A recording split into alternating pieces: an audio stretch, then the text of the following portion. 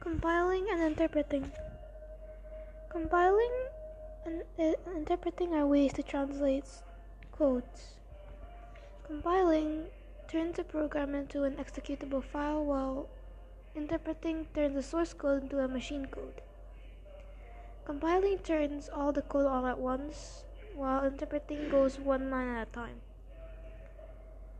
Compiling the Once something is compiled, it is saved and can be shared. In interpreting, it is not saved, and every time you use the code, it has to be translated over and over.